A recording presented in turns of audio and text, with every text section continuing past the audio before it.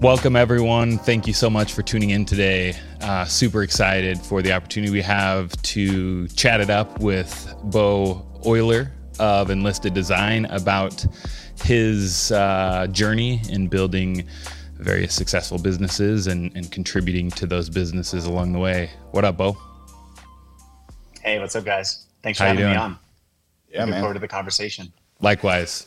Really excited to dig in on what you're all about. I mean, first and foremost, the hair is just on point. Just looking dialed It just today. keeps growing and growing. There's not much I can do about it. Just try to tame it every morning. No doubt. Yeah. I have a brother who went to a barber that all he does is cut curly hair. Like that's his thing. Wow. Like have you ever done that? Like gone to like a curly hair specialist? I've heard of these places, and I've never been to one. When I moved from Oakland to Salt Lake, it took me about 6 months to find a barber who had ever even cut curly hair. And so, but I did. I finally found somebody, and gratefully, she's about 2 doors down from the Salt Lake studio. Oh, nice. There you go. She's helping me manage the chaos.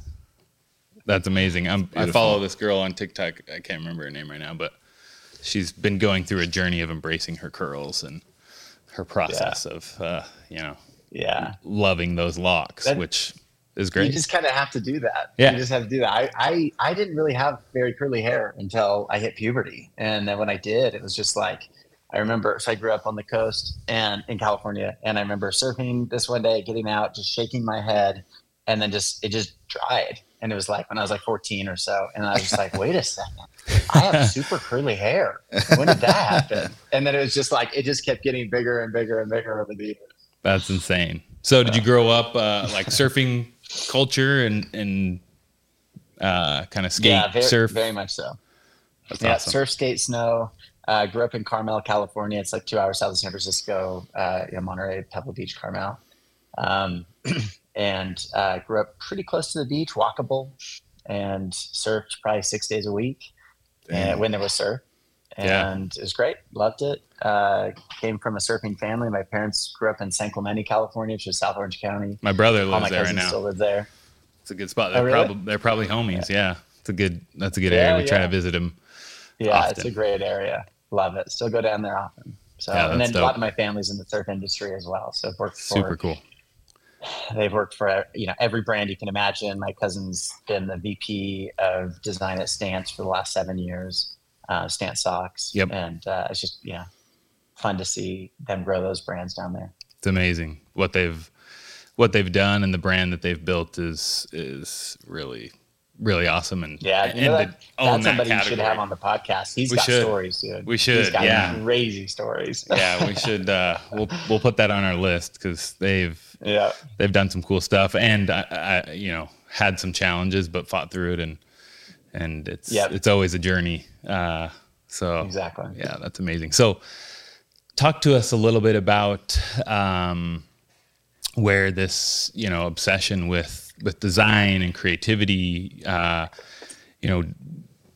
first job or inspiration that really was that moment. Did you always know that you were creative? Was it something that you developed through school? Like, walk us through a little bit about that journey of really embracing your creative side. Cool. So let's see. I think there's two things. There's the creative side, and then there's the entrepreneurial side. And I think that kind of makes this really interesting blend of the way that I think. On the entrepreneurial side, I'll share a story when I was like probably 5 or 6. It was summertime in Carmel, which means it was probably like 61 degrees. It's cold every day there.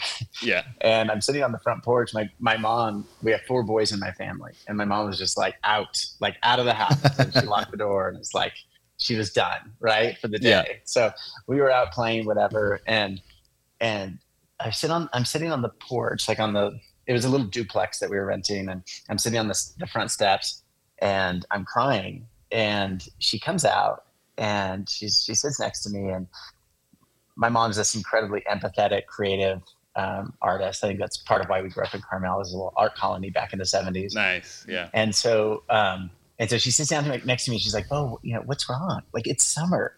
Go play." Yeah. And I was like, "Mom, I don't want to go play. I want to do something that's going to change the world." And she, Oh and my she just gosh. kind of puts her arm around me, and she's just like, "Oh, honey, that's nice. You will. But today, you need to just go play." Yeah. That's and amazing. so that was kind of the entrepreneurial side, right? Where it's just like, I just want to freaking do something that's going to change people's lives, change the world. That's cool. amazing. That early on, just having that presence of mind is awesome. Did you find? Yeah, it's not like it was something I was even thinking about, right? It was just like, that's just what I wanted to do today. Yeah, that's awesome. Did you find as you got older that you were starting to live in that world a little bit, like as a kid entrepreneur? Like, were there things that you did, like having your own business or that kind of thing? Like, I remember us doing lemonade stands and that kind of stuff. Like, are there a couple of things that you could share about that? For sure. Yeah. So I was a chubby kid growing up until I was probably about 15 or so. and you can always rely on the chubby kid for good candy. And so I would sell candy at school. I would ride my bike over to Safeway and buy a bunch of stuff. Booyah. And then I would sell it at school. So I think that's where it kind of started. And it was amazing what kids would pay for a candy bar. What was your go-to? I was the candy man in 7th grade as well. So what were your go-to treats, dude? Mine, blow pops were popular in my day. No, for sure. Charge a kid 50 cents for a blow pop and just sling them out of your backpack. I did a candy stand in like 4th grade, and I had like flyers, and on the flyers it said, "Why wait till Halloween?" That was my pitch. Like, why wait till Halloween? You can come buy a candy right now. Dude, I love it. That's legit. I love it. That's amazing. That's like the adult or the kid version of "It's 5 o'clock somewhere." Oh yeah, right, for day drinking. No doubt. It's so true. Who came up with it? Did you come up with that? Who came up with "It's 5 o'clock somewhere"? That's some beer company, I'm sure. Yeah. Yeah, for sure. And then the creative side, was that something that you said your mom was an artist? Is that something that was just innate in you, or did it take time to develop? It definitely took time to develop, but it was always in me for sure. My grandpa taught industrial design in LA in college for like 30 years. And so when I was little, I spent a lot of time staying with my grandparents. We have some pretty significant health challenges in our family. 3 out of the 4 of us boys are hemophiliacs. And so it means that our blood doesn't clot. Yeah. And we're super active. Like, my parents were very smart in taking the approach of like, you're not going to be home playing Nintendo, wearing helmets and knee pads all the time. Like, freaking go play. Yeah. We'll just spend time in the hospital. And that's what we did. Spend a lot of time in the hospital. Wow. But we were also super strong and healthy because of it. And so my older brother, Ben, so I'm the second one. So he's about a year and a half older. He was the first kid to ever be treated for AIDS at Stanford Hospital. And this is like circa 84, 85. Wow. And so we lived up in Palo Alto for about a year and a half while this was all going on. And then when things would get really serious, we'd get into LA and stay with my grandparents pretty often. And so they were just super good to us. And so my grandpa would take me to work. And he had this little 1966 Porsche 914. It was amazing. It's like that little boxy one, with the Targa top. And so we would go to his studio at the school, and I would just work with the students and make stuff. And he would just ask me every day, he's like, "What do you want to make today?" And I'd be like, "I want to make this." And he's like, "Okay, let's do it." And so we would just make stuff. Dude. And that was very pivotal for me for him to incept the idea that if I had an idea and if I had the right tools and know how to make it, I could actually make something tangible. 100%. That's such a great question. Like, what would you like to make today? Getting your brain to really think about, what can I create? I have these tools. I have these resources. I have the studio. Like, such a rad playground. Isn't that cool? That's incredible. I think that's so important too, like having the tools and the space available to do things. Yeah. That's huge, because Yeah. if those things are there and ready and available, it's like it just allows for so much potential for creation. Yeah, totally agree.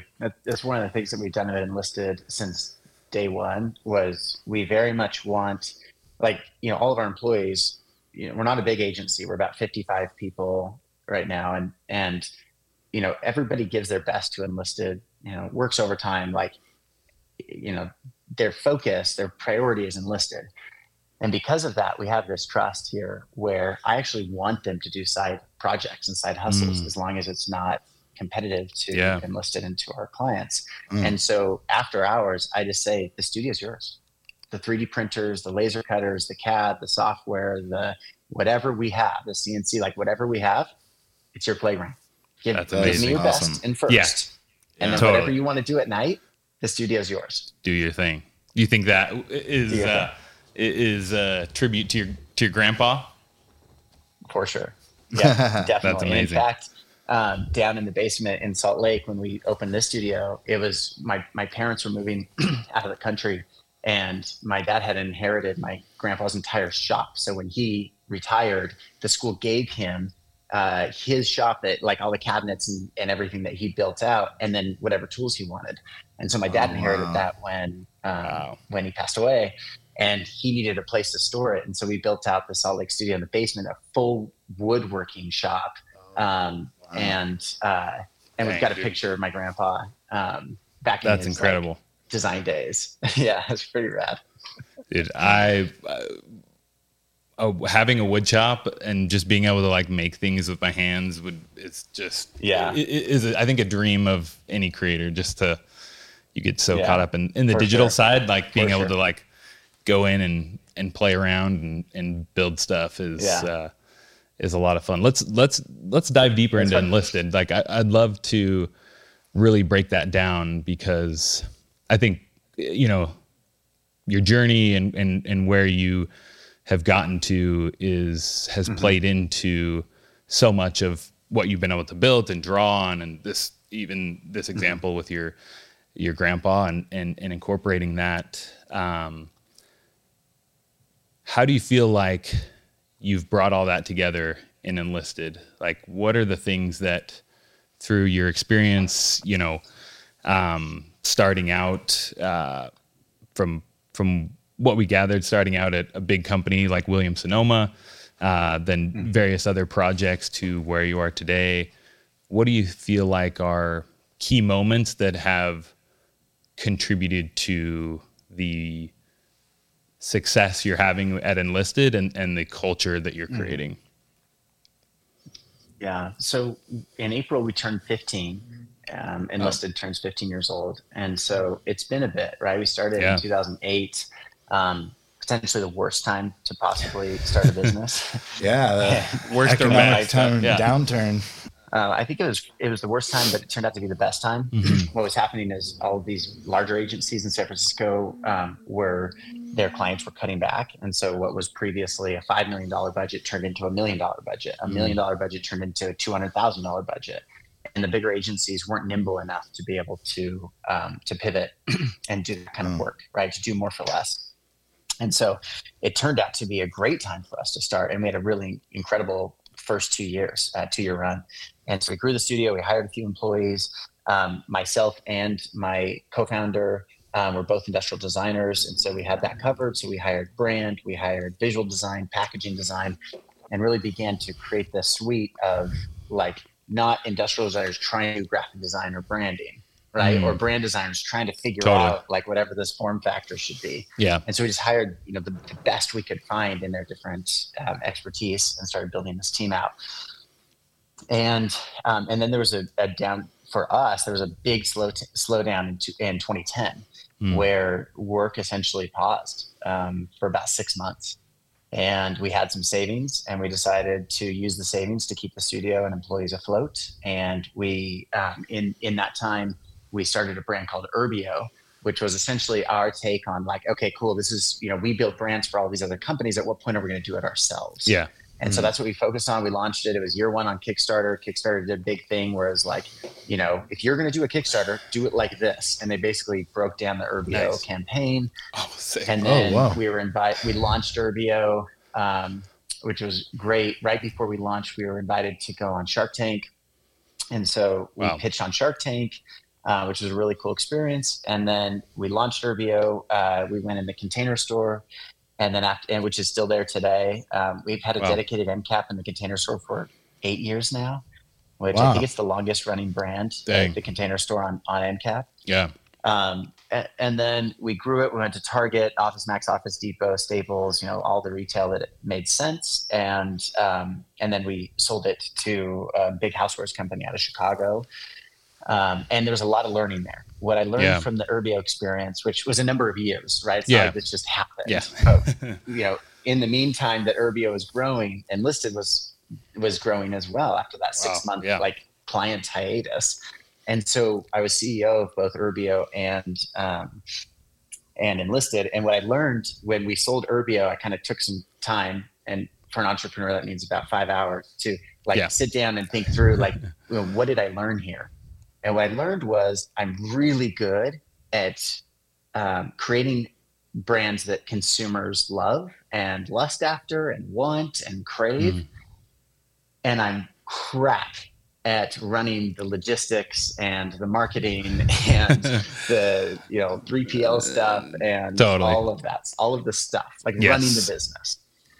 I feel you. And so after that, I focused on Enlisted and okay, how do we run Enlisted with the business principles that I've now learned from Urbio? Yeah. Which is kind of like my makeshift MBA, my street MBA. But how can we do it, with design at the forefront? Totally. You said a word that I noticed is big and bold on your website, crave or craveable, as it is on your website. How do you feel like you make a brand craveable?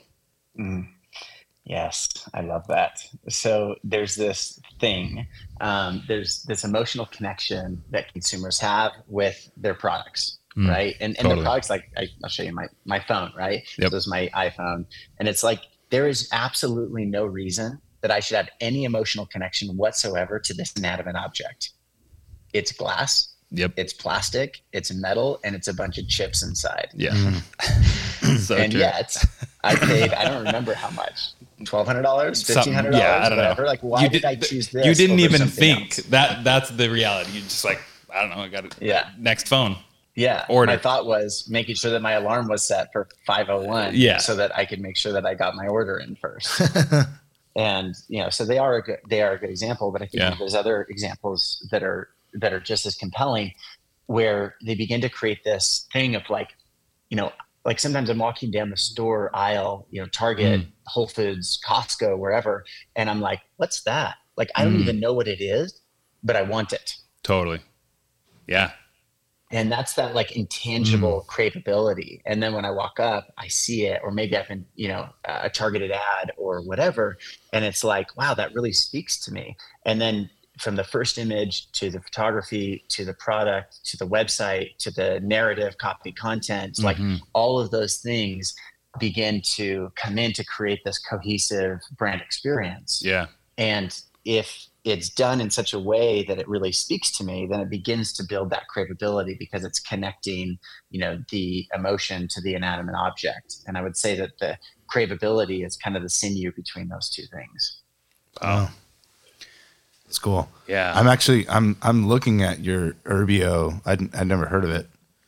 Sean, I think you'd really get a kick out of that. I mean, talk about craveability. The design of this is unbelievable. Yeah, it's pretty clean. I'll show you here in the studio. We've got a little Urbio installation in both studios, but I'll show you the one here in Salt Lake. Let's see if I can position the camera. There you go. Oh, dang. All right, so we've got it for plants here, but you go to Facebook or Square, corporate campuses, and they've got them in the bathrooms for toiletries, or they've got them at at their behind their desks for office supplies or whatever. We need that. It's a right. pretty cool We product. need it. Yeah, Right it's here, like I'm looking at It's this. fun. We got too. a perfect got spot this, like, that little- we need to. I'm looking at these blank do you? spaces Yeah, on our dope. walls. It's like, man, We need some. some plant action. That's You dope. need some Urbio for sure. Yeah, we do. So is it magnetic? Pretty fun. Yeah, it's magnetic. There's just little magnets inside the pots. You can see So- here's some magnets behind this little piece of rubber, Yeah. and then that will stick onto any ferrous metal. But we created these modular wall plates so that we could kind of guide and help Kinda people like a grid. curate. So each one has like 4 dimples, so that Oh, it wasn't that's just cool. kind of like a shit show all over the Yeah. metal. It was Yeah. like helping them kind of like square it out so that it's nice and clean. Yeah, that's amazing. So kind of fun. And this is our trophy wall here. I'll give you a quick.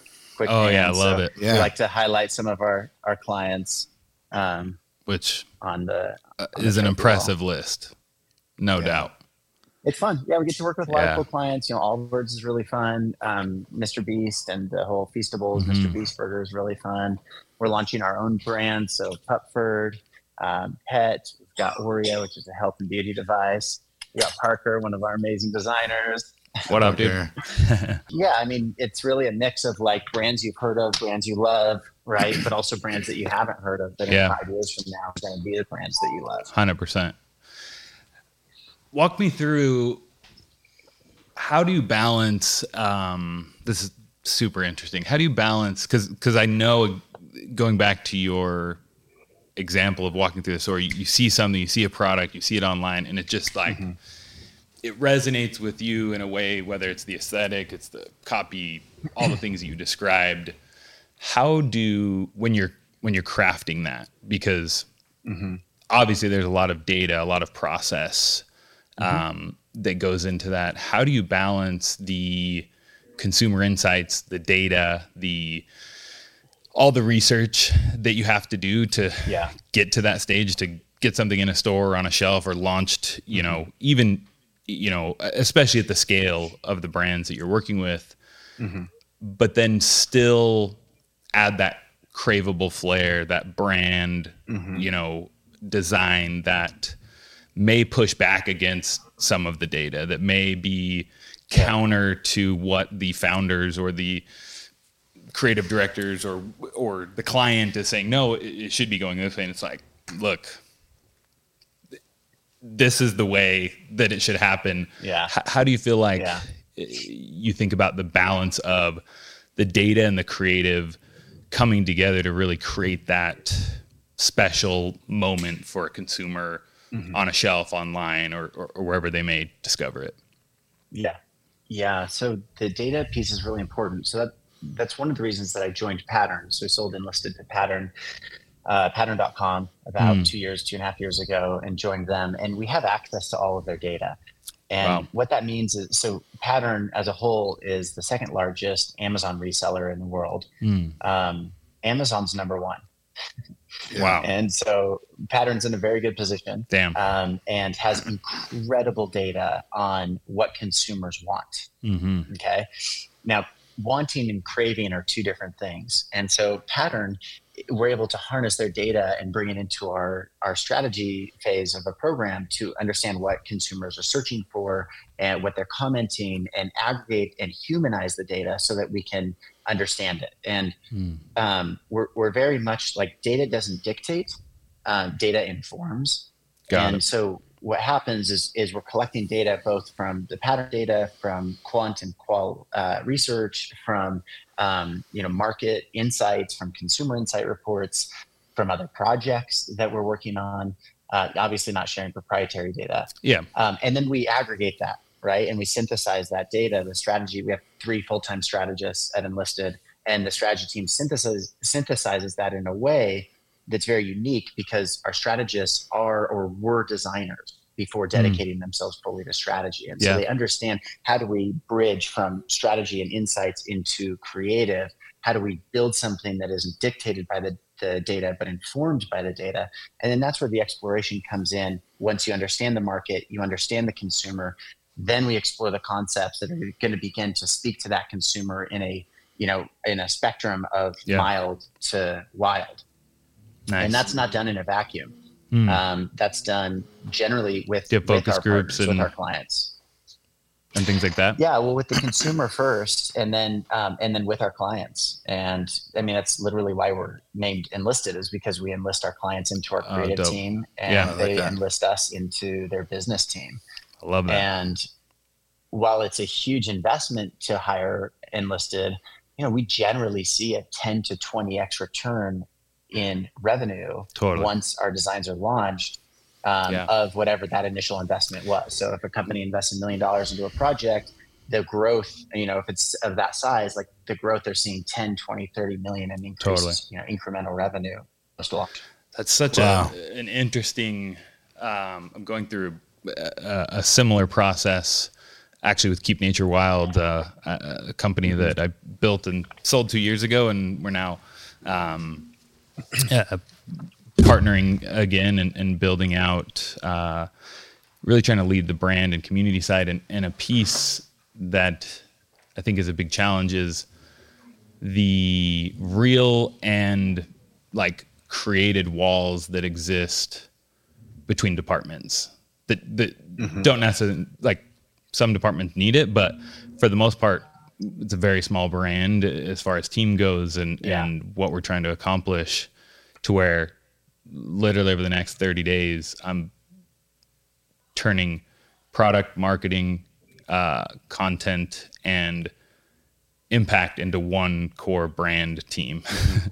Because that cohesion of, it's all the same connection to the consumer. It's all, whether we're picking up trash as part of the mission or selling product or marketing the product, it's connecting to the consumer. And so that's a really interesting way of approaching as an agency, of getting on that team. Because then like, even in our small team, a handoff can change. It's like telephone, that handoff can completely change the outcome or the intended outcome of something. So how do you, because I'd imagine it's a process to get integrated as very much so a team member, basically, or a partner, where you're creating this within and without, which I'd imagine also gives you, because I have this very unique, like, inside knowledge and external. I've been out of the business for 2 years, so I have this like very interesting dynamic of like, I don't know the business, but I know the business so well. For sure. For sure. And now you're jumping back in, right, which a lot's changed over 2 years. Exactly. And sometimes you need somebody to come in with fresh eyes and a fresh perspective, but with enough context, right, that you can come in and say, okay, that's great that you did it this way. Like, here's where we're seeing the brand fragmented, right? If we can bring these parties together, these groups together to collaborate, we're going to bring greater cohesion. Here's what that looks like. Yeah. So, that's, I mean, break down for me, if you can, how could a small brand do both the data and intuition and creative piece, in a simpler way?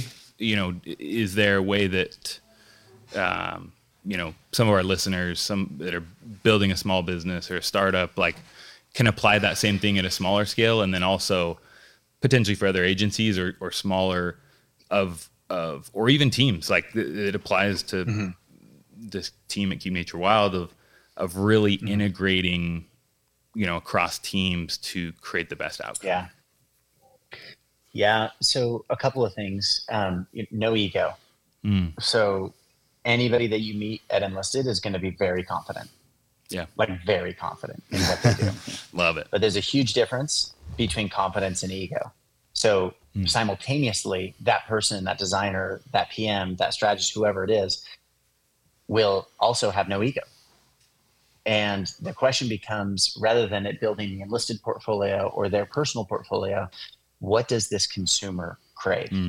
What does this consumer want? What does this consumer need? Yes. So it's always back to the consumer. And we remind our clients that as well, right? Because oftentimes, especially in a large organization, we're working with a brand manager or even an ABM who is looking to make a move, looking to do something that make a name, is going to put them in a good light. Yep. And we want them to be successful, Totally. right? Yeah. Because then they're loyal to us. Yeah.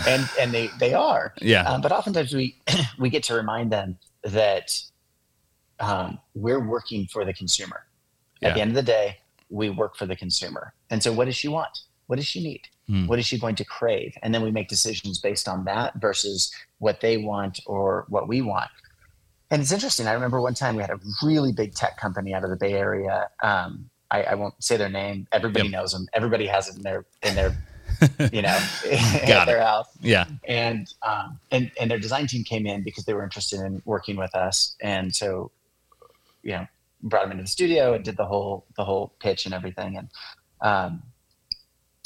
And they didn't hire us. And so as we were following up, just asked them, hey, any insights? And they just said, yeah, the only insight is that you guys seemed like you were kind of all over the map. Like when we look at your portfolio, you're in a lot of different categories. You're doing a lot of different things between industrial design, packaging, branding, digital, even some of this like 3D stuff. But like, we don't really understand how we can't put you into a box. Who's doing, like they're like, how is an agency doing footwear going to do our products also? Yeah. And it's like, we've experienced that for sure. Have you experienced that? Yeah.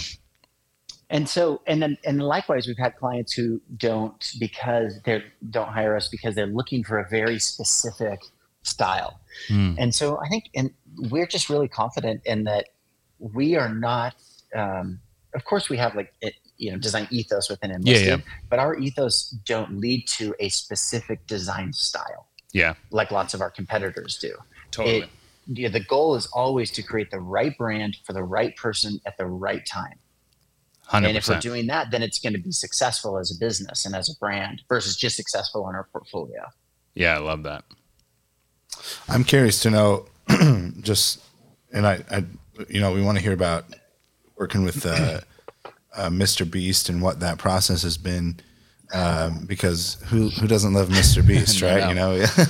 But I'm just curious to know what have been some of your favorite projects to work on, or some of the hardest projects to work on too. Mm-hmm. Yeah. So oftentimes I'm asked, what's a brand that you would want to work with, or what are your favorite brands? For me, some of my favorite projects are brands that you may not even be aware of, or you may. Yeah. I'll give you one example. So what I love, rather than targeting certain brands, I love targeting categories. So I love the idea of walking down the aisle, and like I have a friend named Simon who started a company called Quip, like Quip toothbrushes. Oh yeah. And if you don't know Quip, you should definitely check Quip out. So I've heard of Quip. Yeah. He's really cool industrial designer. He's walking down the aisle and he's like, how is it that nobody's designed a toothbrush since like IDEO did their like swirly, whatever toothbrush in 1993? Like, how come nobody's loved this category? And so he designed the Quip toothbrush, right? And from that, he essentially launched the Quip brand, and they've grown tremendously. Yeah. And they're doing wildly successful business, which is great. And so that's where I really find energy, is categories that haven't been loved, and then going into that category and being the first to love that category. Totally. Pet food is a category like that. The first time that somebody reached out with a pet food brand, it was like 2011. And we're like, pet food, huh? And I go to Petco or PetSmart or whatever, and I'm walking around and I'm like, holy crap. Like, I'm like at a farm and feed store. Like nobody has even considered these brands. Yeah. And so we rebranded this company called Merrick. They went from 4 feet of shelf space to 180 feet of shelf space within 4 years of post redesign, and grew it from, roughly a $50 million business to a $600 million business within those 4 years. So I'm curious. So insane, right? Yeah. Like with that, what were the things that you changed or that you did differently with them that allowed them to grow in that way? So it was 2011. There's this dude named Jamie Oliver who's doing this like food revolution. We're in Oakland, right next to Berkeley. Alice Waters, restaurant is Chez Panisse is right there. Like there's this food movement happening, right? Like Alice got invited by Michelle Obama to come to the, to plant the garden at the White House, and like all this kind of thing happening in the Bay Area around food. And so the key assumption was, can we bring food trends into pet, which had never been done before? And so we created this concept. It was a pitch between different agencies. We created this concept where a paid pitch, I will add. We do not do free pitches ever. Oh, nice. Interesting.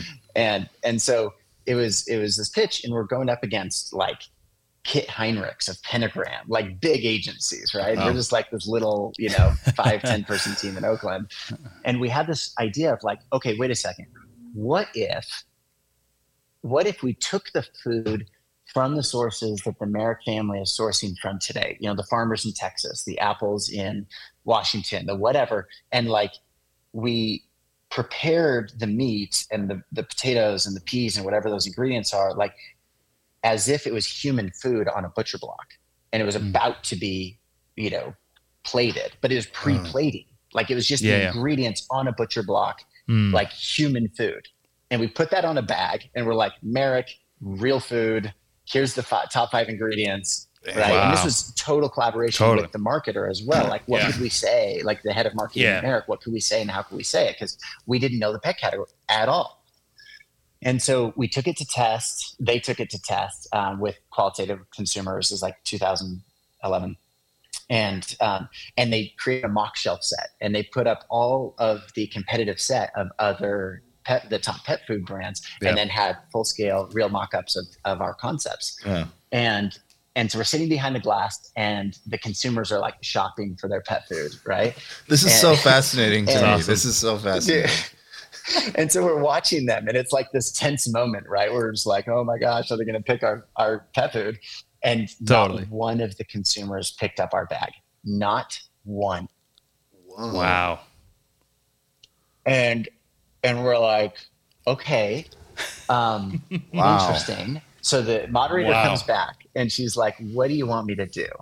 And the marketer, she's brilliant. And he goes, go ahead, be transparent, let them know that we're from this company, and ask them why they didn't pick our bag. And so she goes back in, she says, okay, great. So you all picked this and this and this. Instead of asking why you picked those, we actually want to flip it. The Merrick marketing team is behind that glass, as is the design team. Why didn't you pick these bags? And they looked up and they said, well, because it's not pet food. It's human food. Oh, and we're just gosh. Like, done. Like, that's it. That's huge. That's it. Yep. Huge. And so, like, the changes that we made from that concept to what went on shelf, and actually is still on shelf today with some of the SKUs, was we put an illustration of a dog on the front cover, and that was totally. Yep. Wow. And so it was dog food all of a sudden, and that's how they went from. They just exploded, right? Because the insight was humans want food that looks good enough that they could eat, that they would actually feed to their pet. Totally. Yeah. So one example of many. Yeah. So interesting. That's incredible. That makes me think about just that process of going through, like, where do you feel like you draw on for those insights? Like, what I'm getting at is, like, I feel like I very much understand how your brain and what you're describing works, because I feel very similar in the connections that you draw from design and marketing and brand and this like food movement that was happening at the time, just like, which I'd imagine also plays into why you guys work with a shoe brand and a pet food brand and a toothbrush brand, because you are, it feels like very much intuitive with how these things come together, with how the consumer thinks. Is there a process to that you have for really getting into the mind of the consumer? We've got data, we've got, you can make mood boards, you can make all this, but is there something that's maybe unique to Enlisted, or is there a process around it even of really connecting to what that end consumer would deem craveable, would deem, something that is gonna make them connect to this product. Yeah, for sure. So like input we talked about earlier, right? Which is data, it's market insights, it's consumer insights. Like understanding the full landscape is very important. That's a really important input, right? Yeah. Is that data. And then there's the intuition side. And intuition's one way to put it. I would say experience is another way to put it. And so historically agencies, you hire an agency and there's some like big ego at the top and they're like, I know how to do this. Shut up. You go market. I will bestow this thing upon you. Yeah. And I just got sick of working in that way in San Francisco. And ultimately that's, that frustration or that idea is what led to enlisting our clients in. And I think the magic for us, like the how we do it, is understanding consumer psychology and how a specific consumer or consumer subset is thinking about brands, thinking about products, a lot of listening, a lot of talking with people like actual humans. But then also just a lot of visual listening, right? Watching what's happening on social, watching what's happening in other categories.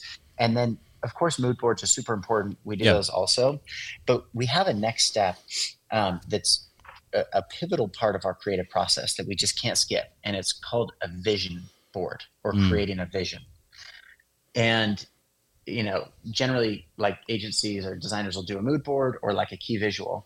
And ours is both and neither of those, where a vision is a collection of images. It could be 8 images, it could be 25 images, but it goes beyond what our specific role for this thing is. So let's use the Allbirds packaging, for example.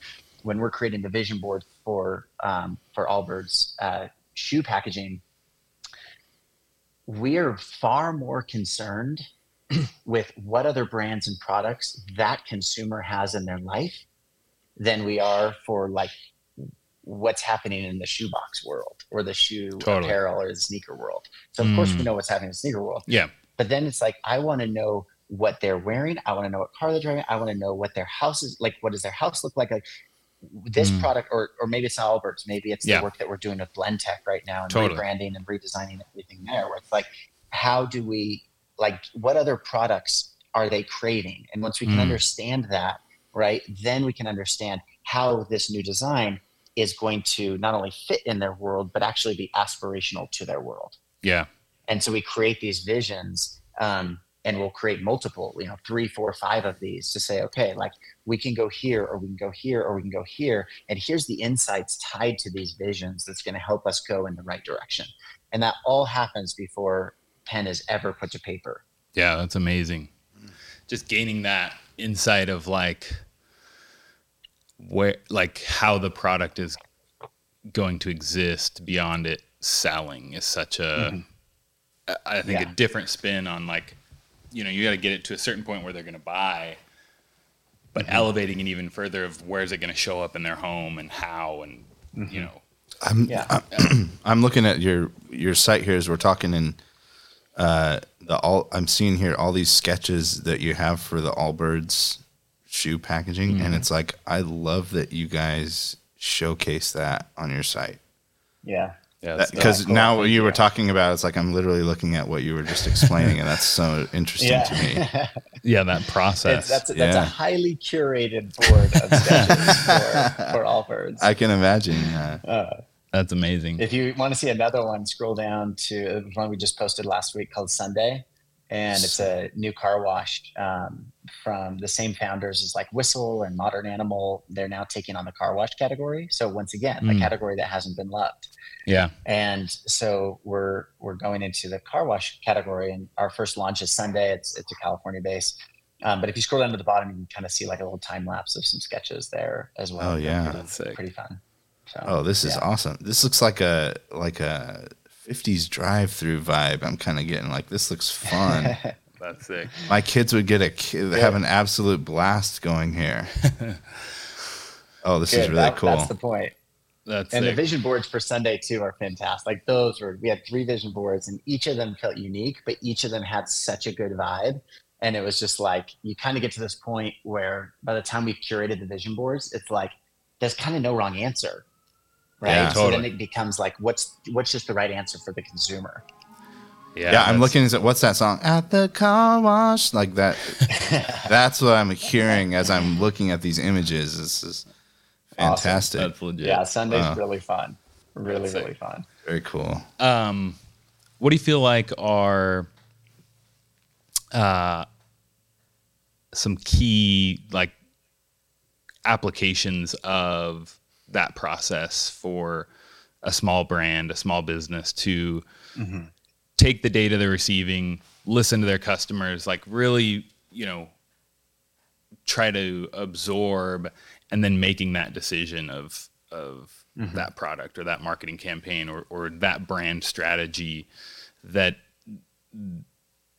they can help them maybe make those decisions? Because I think a lot of people often get stuck in hearing the amazing process you just described and saying, I have zero process. Like I don't even know how to get from A to B, let alone A to Z. Trusting themselves. And, you started out as a small agency. You've been doing this for 15 years. That's why you've been grinding, putting in that time to get to where you are to work with Allbirds and Blend Tech and these amazing Mr. Beast. What are those ways that people can maybe leverage their intuition or experience, their creativity to make those decisions of this is what that consumer wants? Like I hear what they're saying. I know how they're living. Like this is the product or this is the strategy that we're going to take on. Yeah. So it's challenging, right? Because especially when you're a startup. So we have a phrase at Enlisted, 0 to hero. And that's for startups that are between 0 to 10 million in revenue, right? 0 to hero. And the team from 0 to 10 is going to be one team, 10 to 50 is another team, 50 to 500 is another team, 500 to a billion is another team. And so the entrepreneur at 0 really has to be able to kind of like lift everything themselves until they have funding. And once they have funding, if they can cast the vision and receive funding, then they can start to bring in the right people who know how to do that. And the challenge that I face with entrepreneurs quite often is they're like, oh, well, I'll just do all of this. Yeah. And it's like, a good parallel could be like, because sometimes you do want to come in with a fresh perspective, right? Yeah. It's like SpaceX comes in to like revolutionize space travel, right? And I'm glad that they are. I'm glad that they did. But it's not Elon who is doing this. Oh, totally. He pulled the best NASA engineers, right? The best Tesla engineers, the best, aviation engineers to come in and rethink how to do things. Because as we're all in our jobs, we're always thinking like, gosh, if this was mine, I would do it this way. Or I think there's a better way here because I learned that with that. Like bringing that collective knowledge together is really important to be able to do it right. And that's the challenge that 0 to hero entrepreneurs have, where there's like, either I don't have funding and I don't know how to do it myself, or I don't have funding and I know how to do it myself. And that's why a lot of startups, interestingly, come from entrepreneurs or designers or engineers who know how to do the thing because they can do it themselves. Yeah. And if you can't, then you do have to enlist the right people, the right strategists, the right visual brand designers, the right industrial designers, the right social media, people. And where it gets even more challenging when you're at a 0 is, how do you fund it? And how do you be smart with your dollars while also doing good work? Yeah. And we face that all the time. I mean, there was a company that's in Utah that we courted for probably 6 months, met with the founder and CEO multiple times. Yeah. We, he really wanted to rebrand the entire company and redesign all of their packaging because it was all over the map. And at the end of the day, we put a quote together, a proposal, a partnership, all of that. At the end of the day, it's like, hey, I just think that I can go hire an intern from my local college and just do it myself. And that's so frustrating. No, for sure. So frustrating. Okay. Yeah. But it's not going to create a brand that people are posting organically on their social. It's not going to create a brand where you're just like, I got this thing. You have to see this. Yeah, 100%. It's those shortcuts, and sometimes there's the limitations, like you described, of funding and decision making, but it's also, I mean, that happens even on smaller scale things of just out of fear, or out of hesitation, or out of ego, of I know best, this is what we're going to do for our consumer.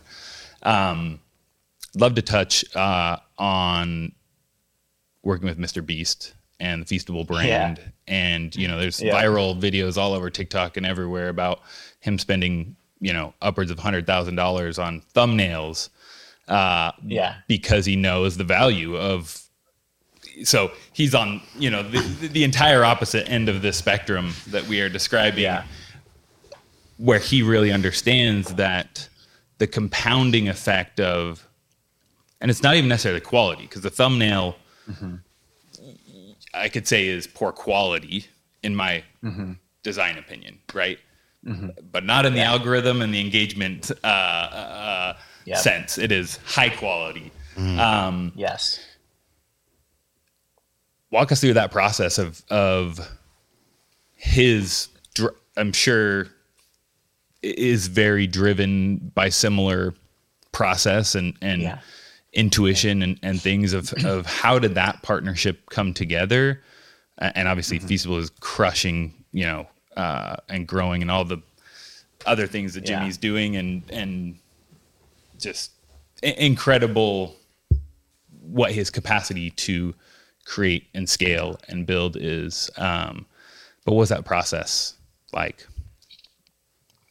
So it's been really fun. So we've been working with Night Media, is the management company for Jimmy Donaldson, for Mr. Beast. And so we've been working with Night Media and Jimmy for the last 2.5 years. It actually came from a guy that was at Stance, and he was at Stance since the beginning. He left Stance and went to Night and brought us with him.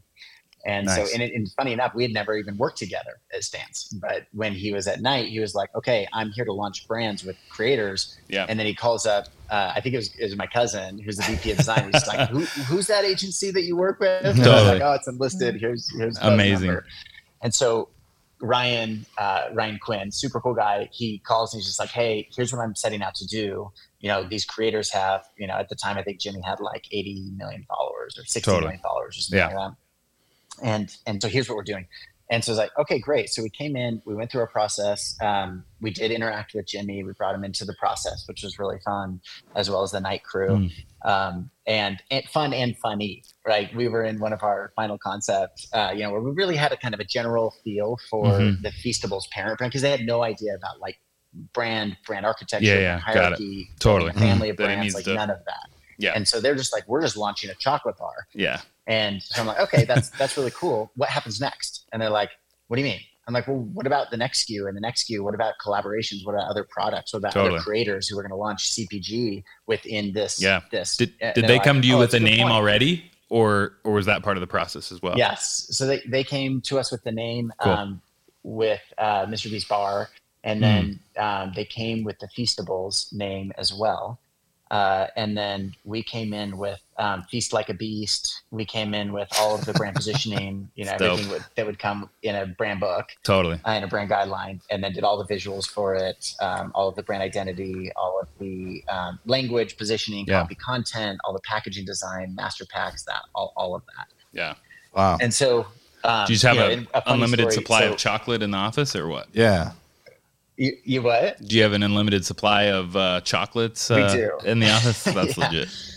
We do. And actually, okay, so this is a funny one. One of the benefits of not just being a brand team or a packaging design team, also having industrial design in-house, is that we had never designed a chocolate bar before. I don't know if you've seen the bars, but part of Jimmy's thing is that he shares. Like, that's all his money. That's all his wealth that he's doing the videos with. And so we had this concept where, I don't know if you can see it here because the bar's broken, but there's all these like cool little waves. And at the bottom, it's embossed. It says devour. And this bar's already broken off, but at the top, it says share. And so core to kind of Jimmy's ethos is this idea that he shares everything. Like, that's what he's out to do. Share first. To share as well. Yeah.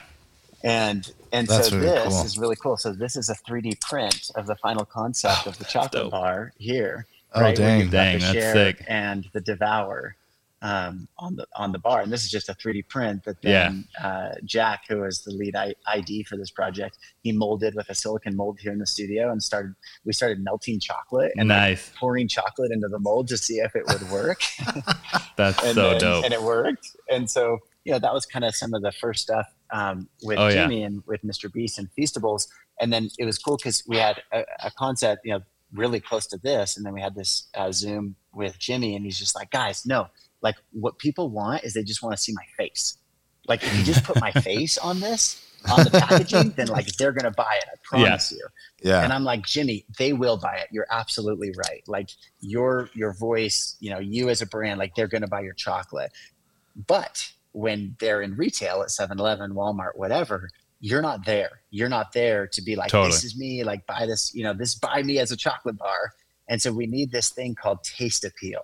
And that's where consumers see it and they're like, oh, that super milky looks delicious chocolate. Like, okay, I want that.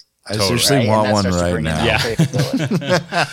Yeah, we got to go pick some up. I know. I need to go. I need to go find some because I haven't tried it yet. So now it's like you talking to me about it. You have definitely intrigued me. Like I am for sure gonna go out and buy some. No doubt, Mr. Beast bars. You got to grab some for sure. That's amazing for sure. And it worked, right? So like we work with Nestle, we work with all of these big CPG brands. Yeah.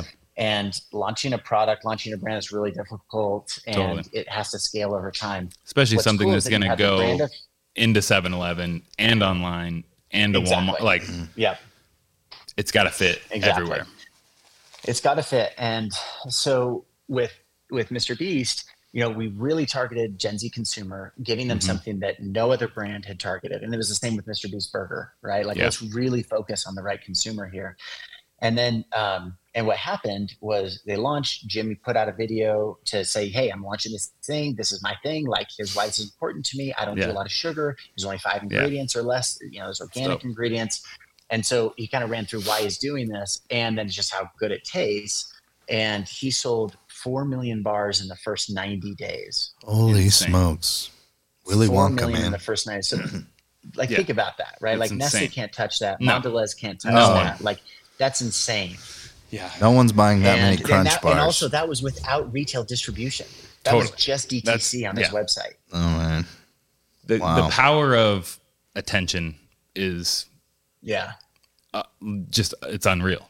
It's like one of the things I'm really pushing at Keep Nature Wild is like to be a brand today, a large scale successful brand, like you have to be a media company in a lot of sense. Like you need to be able to produce at scale, not just content to check a box for each social media channel. And it's getting more and more difficult to check all those boxes, but like actually tell stories that matter and create meaningful content for the context of what your consumer is looking for and wants. And because if you don't, creators will do that and then be able to launch products that are meaningful, that connect with people, because that consumption, that attention, that appeal is just it's next level.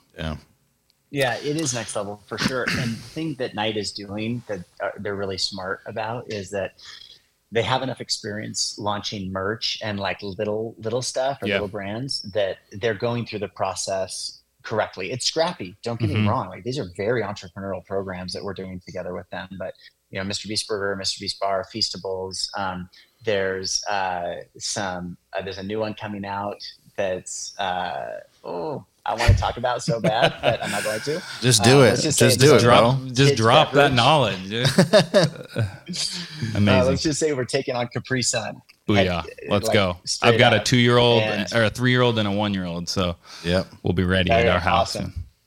All right, stay tuned. Stay tuned. I think it's launching in April. Amazing. And so we're just doing these ventures.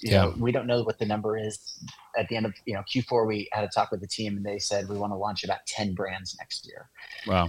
And so we're partnering up with these, to launch these brands, and it is scrappy. It is. Yeah. It is not the same budget or Totally. the same process as a Nestle or a Mondelez, but the outcome is even stronger.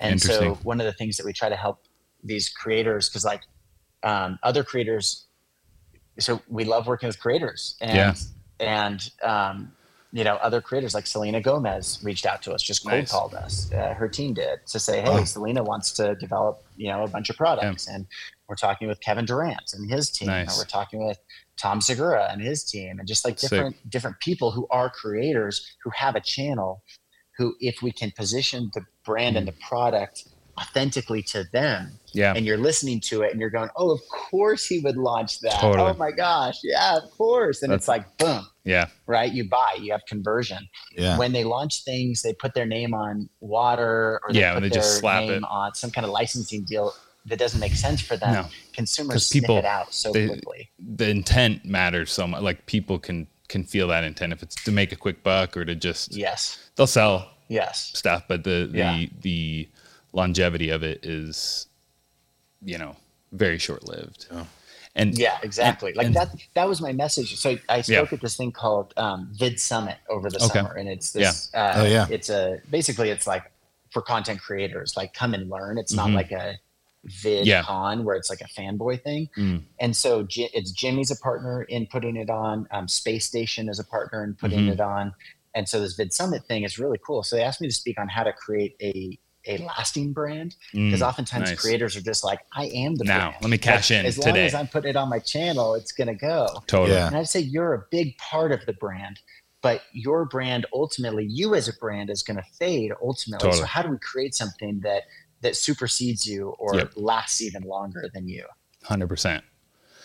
I think that's such a good concept, because in the moment we think like, Gary Vee has talked about this, about this concept with Michael Jordan. It's like every kid in his school in the 70s, 80s, 90s, like, or 80s and 90s, like, was rocking Chicago Bulls gear, but like, like the greatest of all time. And it's not that that's not still his status, but that cultural influence fades, right?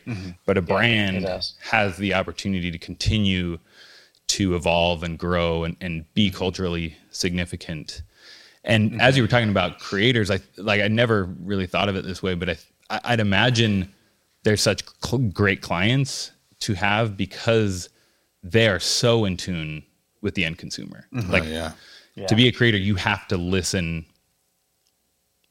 to the feedback loop. Like, you got to make that feedback loop as tight as possible and actually create content that people consume and like and share and engage with.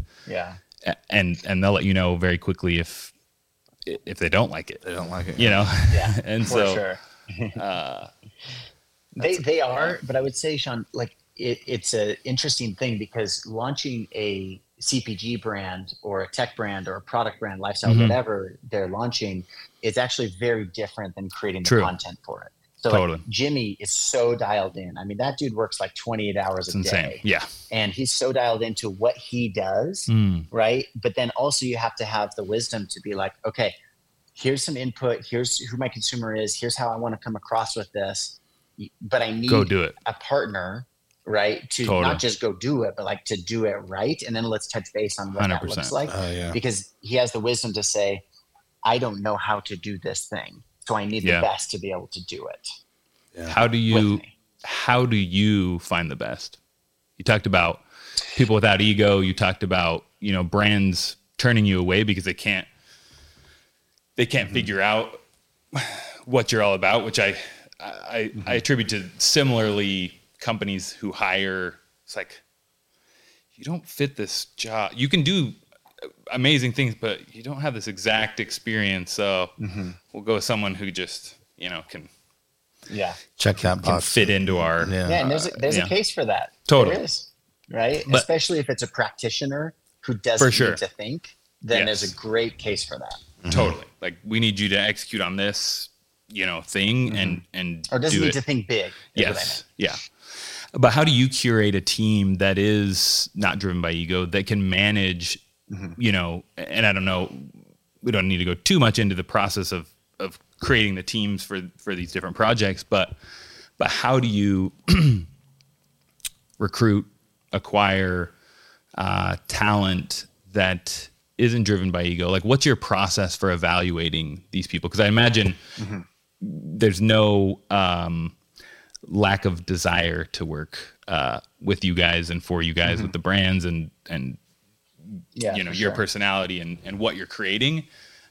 So we can skip that and more. How do you then go into, okay, we've got these amazing talent coming to us now, but how are we going to sniff out the person who on paper has all the skill set and things we're looking for, but this person just vibed and maybe they don't have all this, or maybe it's different. Like, how do you evaluate that recruitment process to, and no recruiting is 100%, you know, but to really try to curate the best possible outcome when you're filling roles at Enlisted?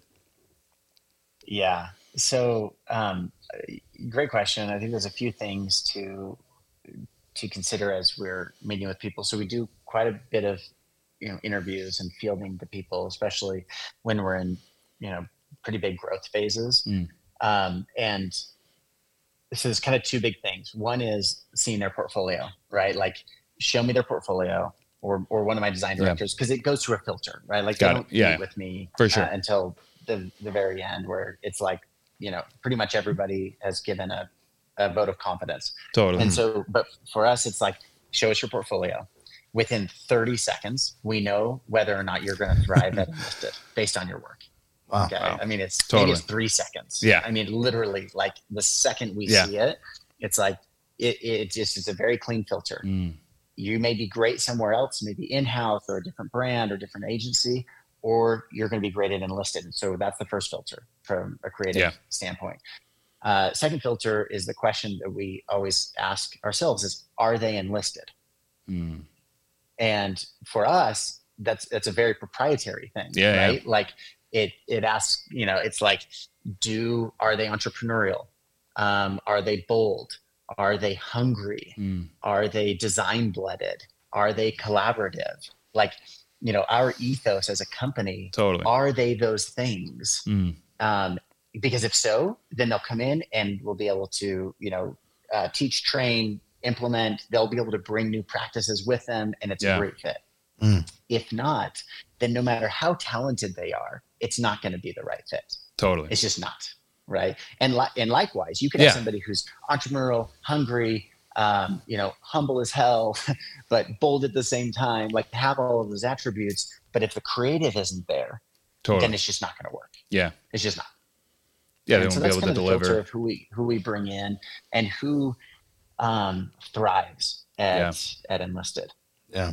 But and then once they're in, like, it's a pretty small club. Like I said, like, we're only 55 people, I think, right now. And so we're not interested in bringing a lot of people in. We're not interested in, like, you know, to me, there's zero ego or zero pride in being like, we're 100 people or nothing. Yeah. It's really, really the right people, the right projects and brands, the right clients. And so we have a filter with our clients as well. Yeah. You know, are they going to trust us? Are they going to partner with us? Are they going to respect the work that we do? Are they going to pay us? Are they are they looking to create next level shit? Or are they looking to just kind of extend something or, you know, play it safe to get a promotion or whatever? 100%. You know, are they looking to radically change their category or create a new category altogether? Then it's interesting to us. It's almost like companies need a dating app, right? To see if they're going to be compatible with with the brand, and you weed out the seriously. No, we're not going to be a good fit. Like, let's not even go there. You know. Yeah. So true. That's really interesting. Well, we have it's 10:22. I think we were going to go till about 10:30, if that's okay, Beau. Yeah. What's your? Yeah, sounds great. You got okay. Let me check really quick. Yeah. Double check because I've got a soft stop at 10:30, a hard stop at 11. Cool. Okay. Great. Yeah. And if something comes up, we're kind of, Okay. we'll go into a little more. I'm kind of enjoying the rapid fire. conversation though, Same. because I love talking about these things with people who understand who Yeah. they are, right? Where Yep. it's not like I don't have to go into a lot of education. You know, it's Yes. not the podcast where like, yeah, but like how important is brand really? Yeah. Like, isn't Yeah. the tech and and it's like, okay, let's go back to the Totally. basics here. Yeah. That's one of the things me and Sean have been talking about a little bit, you know, as we're newly starting out on this thing. It's like, when we're pitching to people or talking to people, it's like, we shouldn't have to convince you that you need to work with us. Like, that's such a bummer thing. And so when you find someone who gets what you're doing and they're fully on board, and, you know, there's a little bit of, you know, persuasion or selling that you have to do, but for the most part, it's like, they're just ready to work and confident in what you're going to be able to do. Yeah, I think so. And I would even say, Will, for us, like we've learned that it's less about persuasion or, you know, it's more just about building that trust, right? Like if they trust you, if they trust your team, if they trust that, you know, your portfolio, then it really does come down to, you know, just the numbers and the timeline. Yeah. Totally. Right. But building that trust, it's like somebody will come to us and they're like, hey, this is what we want to do. And we have a $200,000 budget. And we're like, okay, sounds exciting. You know, let's talk about how we would do that. And I'm not even worried about the $200,000 budget at this point. Really, it's about like what is needed and how can we bring material value to this process. And then we go away and we come back and we're like, okay, it's going to cost $500K to do this. Yeah. And they're like, yeah, we only have 200. And we're like, we totally understand that. And it may not be the right time to work together, right? If we really like, you know, look at our margin, maybe we can come in at 450. Yeah. But ultimately, it's going to be a whole lot more expensive for you to go and do this incorrectly and have that, you know, revenue miss opportunity than it is 100%. to invest $500,000 and do it right and see that revenue growth. Yeah. And I mean, if we built that trust in the right way, then it's not that much of an issue. it's just so good to hear. Yeah. It's so good to like hear another agency on their brand that's like thinking, because I mean, I've never been in an agency or in the, but we get connected with brands. We see opportunities. We're just like, we know. So this conversation is like, there's so many pieces that for me, it's like checking boxes here with brands and with what we're doing. And it's validating to hear someone approaching things similarly, or how we've been really thinking about, even when we talk about we're a flexible resource partner, is like, instead of we're an agency, like that mentality of you need content. We've like started to redo our site as like, it's not, we don't do marketing, we don't do ads, we don't do content. We do consumer insight. Like we want to understand where you want to go, and then let's figure out how to get you there. If it's content, if it's, you know, it's very like, validating and also just so fascinating. Like, anyways, Will, you had a question. I was going to say, is there, when you're talking to, when you're saying, you know, giving the example of, it's going to cost, you know, $500K to do this. And is there like how do you make that tangible or understandable to people, or communicate effectively that point of view? Like, is there a metaphor you use? Is there something that you use that's like, oh, okay, I get what you're trying to tell me? Is there something that helps that click within people? Yeah. Dollars, revenue growth. Yeah. Track record. I'm sure that usually helps. Yeah. Track record. Right. Yeah. So it's like, once that trust is built, then I can come in, and I'm always very confidential with like the actual budgets of different clients. Yeah. But while I'm walking them through, I'll be like, listen, let's pull 5 projects that are pretty similar to the scope of what you're looking at. And I'll tell you, you know, generally speaking, what this client spent and what the return was. And so the returns aren't always immediate, right? You need to see at least a year of of that brand being in market to see the return. But I'll walk them through it. I'll say, like, Allbirds spent this much on this project, and here's what the return was. Purdue, when they rebranded, they spent this much, and here's what the return was. And I don't give them exact numbers, but pretty darn close. Purdue comes in and they spent, I think, all in, probably spent about $1 million to rebrand, redesign the packaging. But their sales went up 7% on a $3 billion business within the first year. Wow. Yeah. I'm like, which one was more expensive? Doing the work or not doing it? Yeah, 100%. Yeah. That something you didn't even know was just sitting there, waiting for you with the right execution. Exactly. And then I also try to suss out, like, there's managers or entrepreneurs who are just so, like, they want it so bad, but they're also so nervous because maybe they just raised 10 million, 20 million, whatever.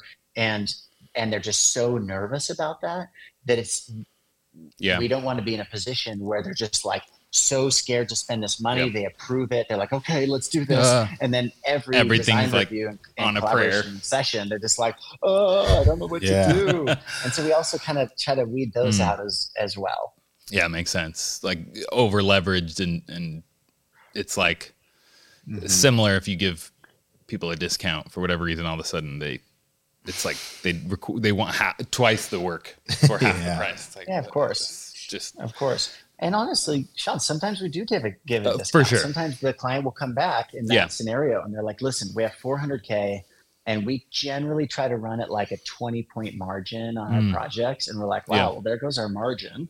Totally. Is this something that we want to do? Is this something that we believe in? There's a project that we engaged in a couple of years ago that we're still working on. It's a company called EcoSafi, and they're out of Nigeria. No, sorry, that was a different one. They're out of Kenya, out of Nairobi.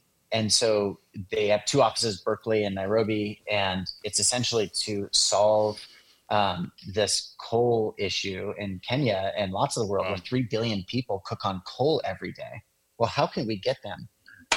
How can we get them off of coal cooking? Wow. Yeah. And so, especially in Kenya, because by 2030, there will be 0 trees left if people continue to cook this way. 0, no trees, because they're cutting them down, burying them in a hole, smoking them out to sell coal. Oh. And so it's a huge issue. Yeah. And so we, partner with them to create a brand that could create a micro economy within Nairobi, where we facilitate the product and the stoves that then they take and sell within their communities. Totally. Yeah. Right. So they're benefiting from it, not only getting off of coal and a better cooking source, but they're benefiting financially because now they're part of a company that is selling. And it's also not then a US based company trying to come in and change culture or change the way they cook. Right. It's just changing the fuel source to a sustainable fuel source. That's interesting. And we gave them a discount and invested. We gave them a discount and I wrote a huge check. Gave them money. Yeah. Yeah. That's cool. Speaking to that, like, do you, and you don't have to go into like details of things, but do you get creative with your like financial structure? Like, do you ever take equity or even percentage of growth or a mix of various things in the right projects? All of the above. Cool.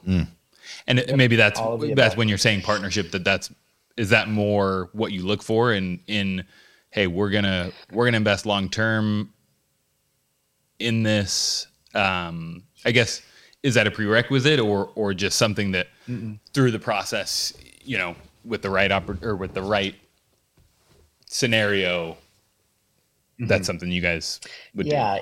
We probably have 25 portfolio companies now where we hold equity in the company. And those are really fun. That's great. We love being partners. But it's in certain, I would say we only do maybe one a year. Got it. 1 to 2 a year. So it really depends on the opportunity, on the partnership, on the entrepreneur.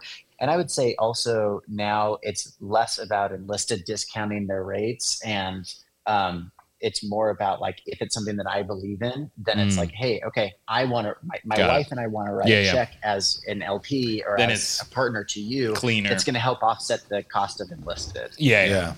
Because it can get and other clients too. Like, oh, go ahead, Sean. No, I think that it can get complicated. It's like, oh, we're gonna discount here and a percentage there when it's when it can be clean. That makes a lot of sense. Yeah, and Enlisted's always been profitable, like from day one, and I always want us to be profitable. Totally. And so, we track our EBITDA. Like, we have a full, accounting for our P&L. Like, we've got a team who's running the business of Enlisted, and it's a great business. And it enables the designers to truly, create next level shit for our clients and the brands that we work with. Yeah. But we just have to be smart about it. How do you not just launch 20 brands yourself? How do you mean?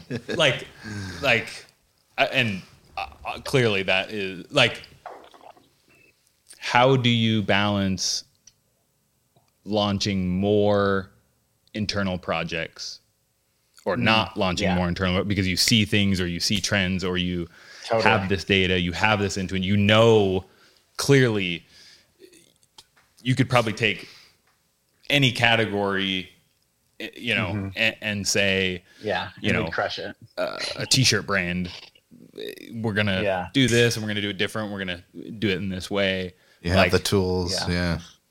How do you stay focused? How do you tame that inner beast? Yeah. So it's a great question. We have lots of ideas. When we joined Pattern, part of the reason that we joined Pattern was to launch our own brands. We actually do have a mechanism for that, and it's called Village Brands. So villagebrands.com is the site where it's the group that we're launching. There's a group within Pattern that is essentially a mix between Enlisted and Pattern, and then a dedicated group with Village, where we have employees that are, multi-channel sales, marketing, digital, experts, co-founders with us in these different brands that we're launching. And so we're launching our own brand. So we launched our first brand called Welcome Home, HOHM, welcomehome.com. And it's a home scenting company. Oh, cool. And we just launched it in November, and then we're launching our next one called Aurea, which is a beauty device and serum company, and that launches in February. So we're positioning these so that they're not competitive to our clients, but also positioning them because we see opportunities in the market where we're like, hey, we could really make a material difference in this market, and then we're launching that brand ourselves. But for an agency and a creative, what we have to understand is that we sometimes assume that if we create the brand, the branding, the product, the go-to-market, like if we do all of that correctly, then consumers are just going to flock. It's true. But the truth is, we have to do all of that correctly, and there has to be a dedicated business team to actually build a business out of it. Yeah. And unless I want to step away from Enlisted to do that second part, I'm not interested in launching 20 brands. I'm interested in launching one or two and doing those well. Yeah. Yeah, I think that's because I have the Village on the other side to support the brand launch. 100%. That's cool. I think that is a very valuable insight, because it's, when you are someone who's creative, you see things, it's very easy to get caught up in ideas and the value of ideas, and also in great strategy. And I think equally I think strategy is critical to, especially long-term growth of a company, of a brand, the things that we've talked about of not being a flash in the pan, but being something that is gonna sustainably live on and be something with a legacy that can evolve over time. But without the execution, that's just a pretty document that sits in Drive or Dropbox or somewhere where, if it's not used as a tool, it doesn't create the value that it could.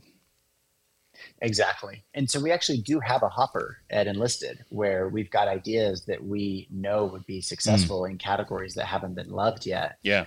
And, Dane Tanner, my VP of industrial design, he's been enlisted for over 7 years, the most talented industrial designer I've ever worked with. And he came to me probably about a year ago. And he's just like, hey, I've been watching a category. Nobody's done anything meaningful. I've got a concept. And I'm like, awesome, pitch it to me. So he did. And then we essentially put a budget against it to say, okay, you've got like 5K to, and obviously invested resources, right? To build this into an actual pitch, to build a business model around it, to make prototypes and have like working prototypes for this, or at least looks like models and prototypes for it. And then we went and pitched it to Dave and Mel, who are the founders of Pattern, and we just said, hey, here's the category potential, like the market cap. Here's how this category hasn't been loved yet. We have an idea in which we could come in and love this category. We call it quipping. We could quip this category like toothbrushes. Did. And so, and I've told Simon that, he just laughed. So, how do we equip this category? And so now we have that brand in the hopper where when these first two are launched and well, then, next year, 2024, we could say, hey, let's tackle that category. Let's go. Yeah. That's so cool. Two thoughts came to mind. One is enlisted hiring, because that sounds like just an epic place to work. But it's funny that you said call it quipping. I don't know how familiar you are with gas station culture or soda beverage culture, but here in Arizona we have QT. Utah, you got the Maverick Quick Trip gas station. Oh yeah. But I often refer to opportunities where, so they came in and basically in the early 2000s, like made clean gas stations, basically. Like the simplest version is like clean. You want to go there. The customer service is great. They greet you. They pay their employees well. And like, you don't have sticky soda floors, when you walk in. And now they've elevated even further with like food and all these things. But it's like, what opportunities are there in similar overlooked categories where you could take the QT model and apply it, and just really great service and customer service? And so that's just what came to mind when you were talking about that. Is like, me and friends have talked like, okay, where's like a service type business that just is nasty and rough that you could apply the QT model to and just dominate. So I think that's such a good process of evaluating opportunities. I think it's even applicable in a brand. Like, where are those overlooked categories? Something we're doing at Keep Nature Wild is actually evaluating our categories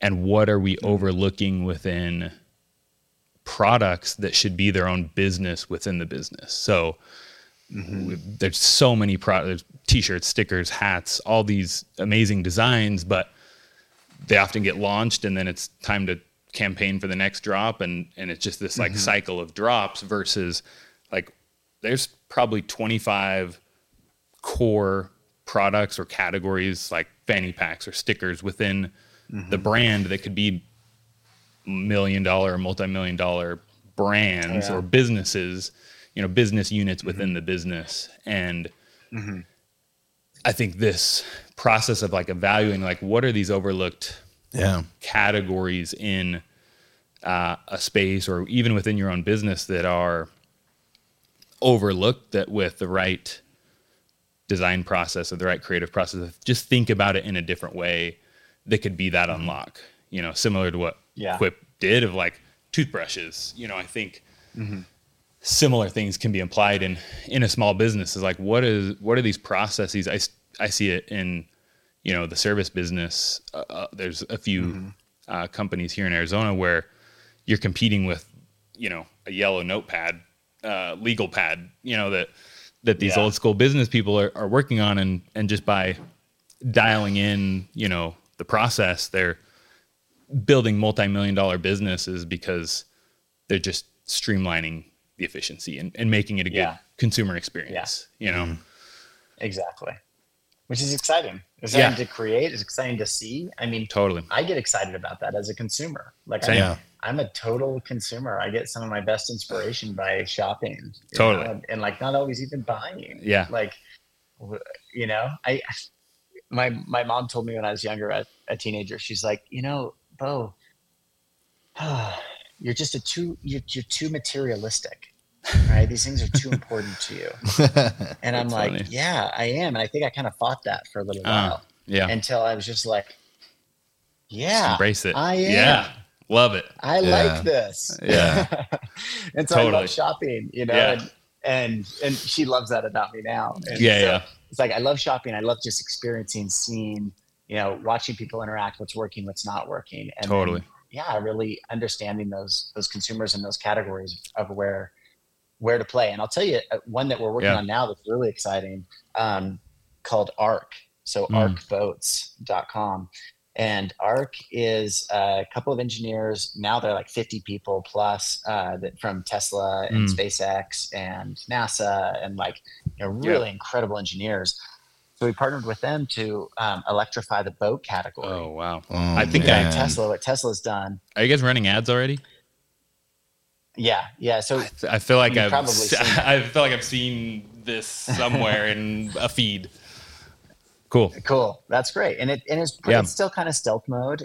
ARC 1 launched and sold out as a $350,000, essentially like what Tesla did with the Roadster. Okay. That was ARC 1. Yeah. And that was just us saying, okay, we're here. We're figuring out the technology. Here's the boat. Let's go. They enlisted to come in and be the design agency and then invest in it. So I was brought in with who else is on the team? The investment team is like Serena Williams, Will Smith, Sean Combs. I think KD's on it. Wow. One of the founders of Casper, myself. Like everybody kind of has their strategic, input into the investment team. And then Andreessen Horowitz, Lower Carbon Capital, Eclipse Capital. So good VCs came in and put some cash down for it. And that's a category that is so funny because, how in the world are there still ski boats today? High-end $250,000 ski boats that have freaking glitter on them. They have glitter. Totally. How is it that the industrial designer of these and you're boats just getting all, fumes in your face, doopy. It's so true. It's so true. Sorry, did I miss something? And that there's some kind of a design code that was set in 1976 that anyone who breaks that will be put to death. It's the sailor's code, man. Yes, something.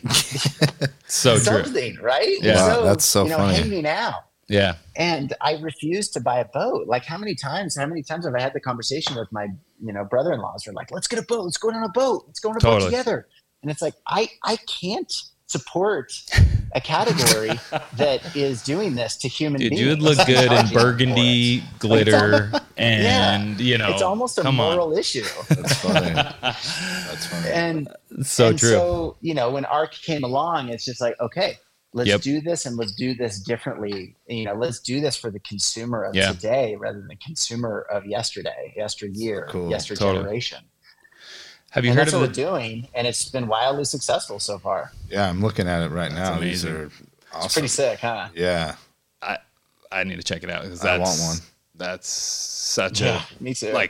A revolution because growing up boating and going to the lake is huge, but it's still you have. Now they have the inline props and things where you're not worried about getting chopped up, but still the fumes and the gas as you're climbing back into the boat.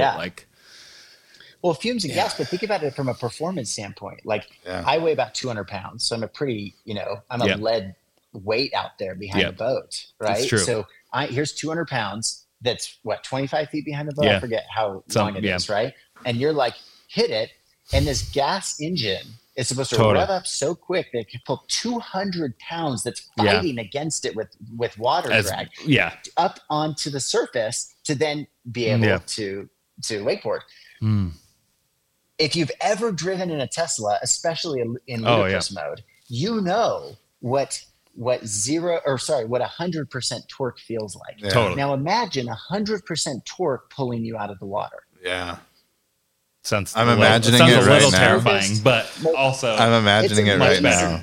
I guess it would be much less jerky of once it builds up. Yeah. Yep. Exactly. Crazy.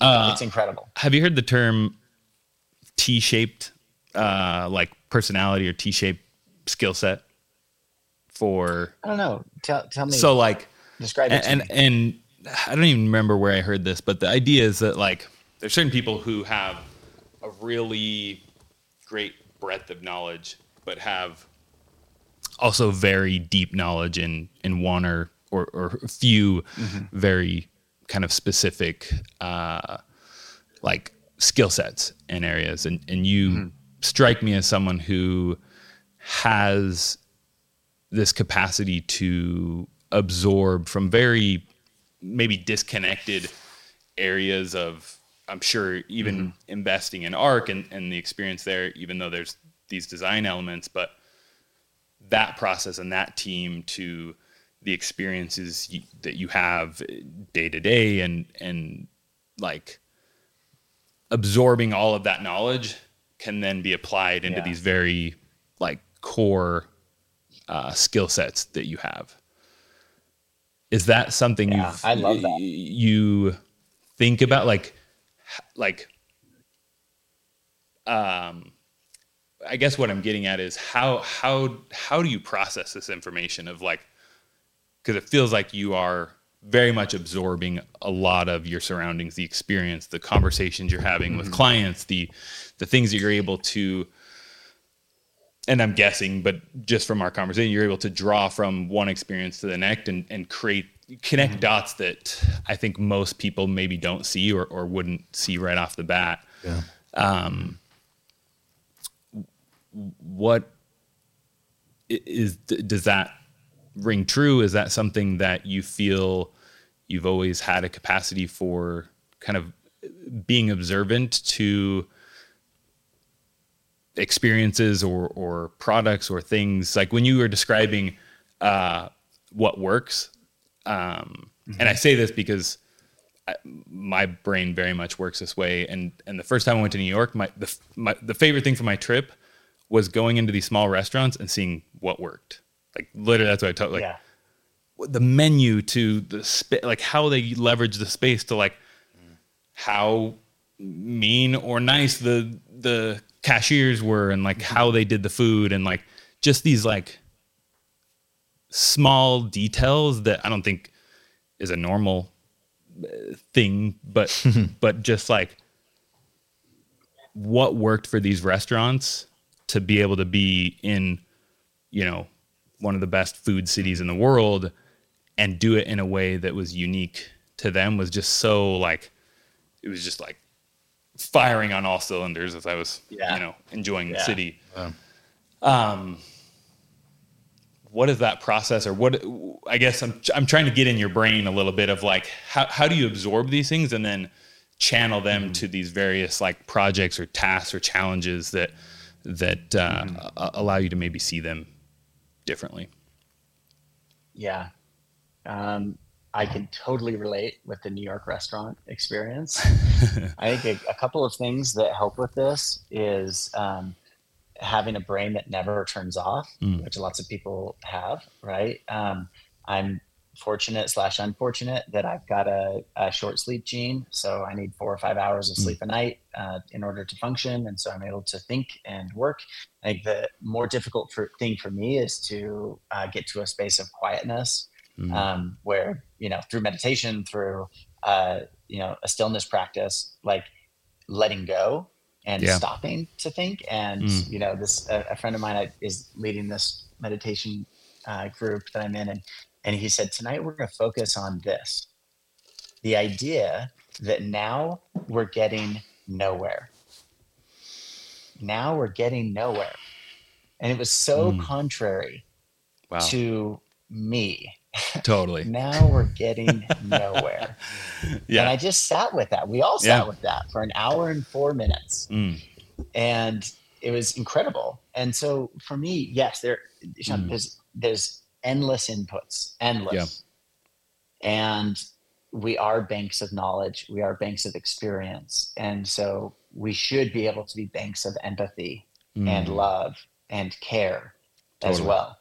And so when we care for the consumer, when we care for the designer, when we care for the market, when we care for people, like at the end of the day, I just want to create happiness. Like I just want to create things that bring joy to Totally. people, even if it's just a moment of Yeah. joy. Yeah. Like I just want to create those things. And so this bank of constant inputs is inspiring and it's daunting. But I think that the biggest thing isn't just the bank, it's the filter of how I kind of categorize each of these things. And then how do I cross pollinate between all of these different thoughts and opportunities? And how does that then express itself in, a brand creation or a brand launch? Totally. I don't know if that answers the question. No, it That's does. kind of No, that I was think really tying cool. it inputs and into outputs. to empathy in that capacity is such a, like, even an aha moment for me of how those things also connect to emotional, like that absorption or that capacity to notice or see or feel is something that I think is such a compelling way to think about brand building and community building, because at the end of the day, to grow community, to grow a brand that really leaves an impact on people's lives, like empathy has to be a leading factor. You have to be able to really get into the mind space of a consumer, what it is that they're motivated by, what it is that's going to resonate with them, and then position the product, the experience, the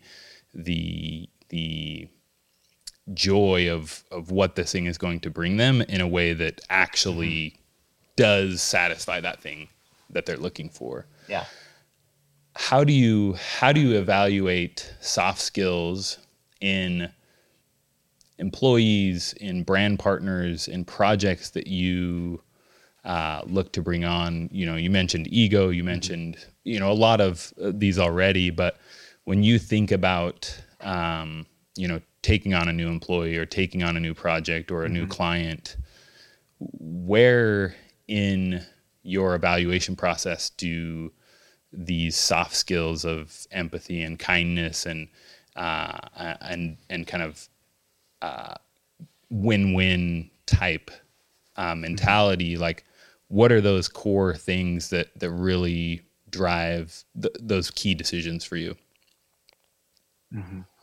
Yeah, I think we talked about it earlier, right? Where it's like, what are the things that we're looking for in people? We're looking for people that we want to be around. Okay, everybody says that, right? We're looking for people who are super creative. Well, of course, we're a design agency, Yeah. right? But Totally. what are those things? It's like there are some unique things where it's people who have that entrepreneurial spirit. Maybe they're not in a place in life where they're ready to go and be their own, boss or found a company, or maybe they've got a side hustle that they're kind of itching that, right?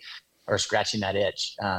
But at Enlisted, like we want people who are going to give themselves and give of themselves and give the best of themselves, but that are going to do it not because they're trying to like get my approval or for me to choose their concepts or whatever. We're doing it so that they can grow. Are they in a place in their career where they're hungry and they want to grow, they want to learn, right? And maybe they've got 10 years in on their career and the portfolio is incredible. And then it's like, okay, does this person want to grow? Because my goal for all of my enlistees is when they leave Enlisted, whenever that is, that these years at Enlisted were the most challenging and where they grew the most and they were the most exciting and they did the best work of their career. And of course they made friends along the way. And of course they had cool experiences and some painful experiences too. But it was that experience where they look back and they're like, that's where I grew the most. Totally. Yeah. So those are the people that it's like, are they in that place? Like I've interviewed people who are incredibly talented, who come from my competitive agencies. Yeah. Where I'm just like, wow, like they're amazing. But they're also kind of like, they already know and they're not looking to not grow. willing to grow. And I'm like, I don't think that's a right fit for us. I think that's something in the most successful people that I've met and talked with, whether they're, middle-aged or in their 70s, like there's that hunger for like learning and knowledge and growth, and that it's just this never ending pursuit. It's like, you know, and I think that's where ego and kind of knowledge and education like cross paths, and that like pursuit of growth, that pursuit of there's not an end to what I can achieve, or what I can, the capacity that I have to like accomplish, and I think perspective as well. Like as we get to these various things, I think people that really apply perspective and try to look at like, okay, what is this that I'm trying to accomplish, and see it in a way that is, you know, this progression versus like, I know my stuff, like just tell me what to do, I'll do it, versus like, no, let's learn together and let's grow, and let's become better versions of ourselves on the back end of this project or this business or this experience. Yeah. 100%. And there is a difference. You're going through, some of these experiences are really difficult, right? But it's like, there's a difference between like drama and trauma, and like drama tears people apart, whereas trauma brings people together. And so as we look at, you know, this path, it's not easy. Like, it's just not, you know, and just like any company we've got, you know, we're learning and we're growing. And I think that where we find the most success is where everybody is looking to grow and looking to learn. Then cool, we're all learning together and we're all growing together, and it creates more of a peer-led, you know, leadership style. Is that something you have created a process around to really understand? Because not everyone looks to grow in the same way, where you know uniquely where people are looking to grow. That's awesome. Yeah, we've invested a lot in that, a lot. Yeah. So everybody at Enlisted has OKRs, which is Google's form of goal setting. So objectives and key results. So, and it's the same with Pattern and Village as well. So every person has their OKRs, which then ladder up to their team OKRs. So like the industrial design team, that then ladder up to the Enlisted OKRs. Enlisted OKRs then ladder up to Pattern's OKRs. And so everybody is accountable to setting those themselves with their director, right? And then up to me, and then me to Pattern. And it's just been a really, really good process for us. And then we touch base on, everybody has a one-on-one once a month with their director, whoever that is. And you just touch base on your OKRs. You know, how are things going? Where can we help you? Like, these are your goals, right? That obviously make a better Enlisted, but like, how can we help you with each of these? And then when somebody isn't, you know, when somebody isn't succeed, or they're not growing, it's like, okay, let's talk about this. It gives us a mechanism to be able to talk about these things. I love that. Final question. I just want you to clue me in on what OKR is, because that's a new term for me.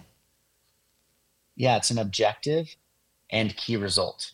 Oh, okay. So what's our objective? Yeah. And then what is the key result? What does that look like? And how are we going to get there? Yeah. And I think that there's a website called like objectivesandkeyresults.com or something like that. But someone coined it. It's just it's a business goal setting thing that Google developed over the last like 20 years.